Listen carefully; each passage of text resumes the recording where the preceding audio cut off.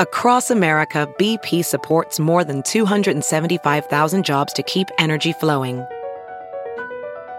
Jobs like updating turbines at one of our Indiana wind farms and producing more oil and gas with fewer operational emissions in the Gulf of Mexico.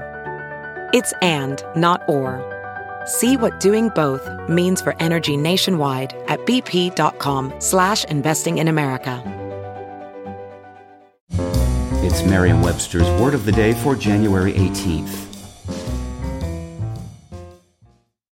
Today's word is homiletic, spelled H-O-M-I-L-E-T-I-C. Homiletic is an adjective that means of, relating to, or resembling a homily. It can also mean of or relating to the art of preaching, or preachy. Here's the word used in a sentence from the New York Times by Derek Turner. Holbein was wonderfully fresh, but the concept stemmed from a 1280 poem, Le Dit des trois morts et les trois vifs, by Baudoin de Condé.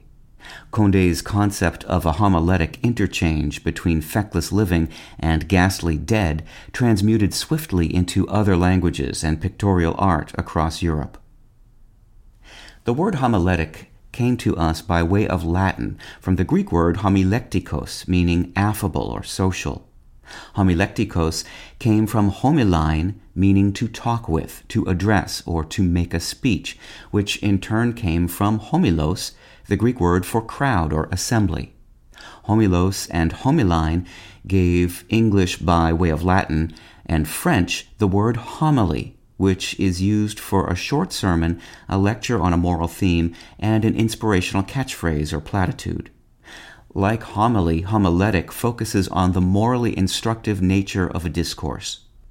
Homiletic can also be used derogatorily in the sense of preachy. With your Word of the Day, I'm Peter Sokolowski. Visit Merriam-Webster.com today for definitions, wordplay, and trending word lookups.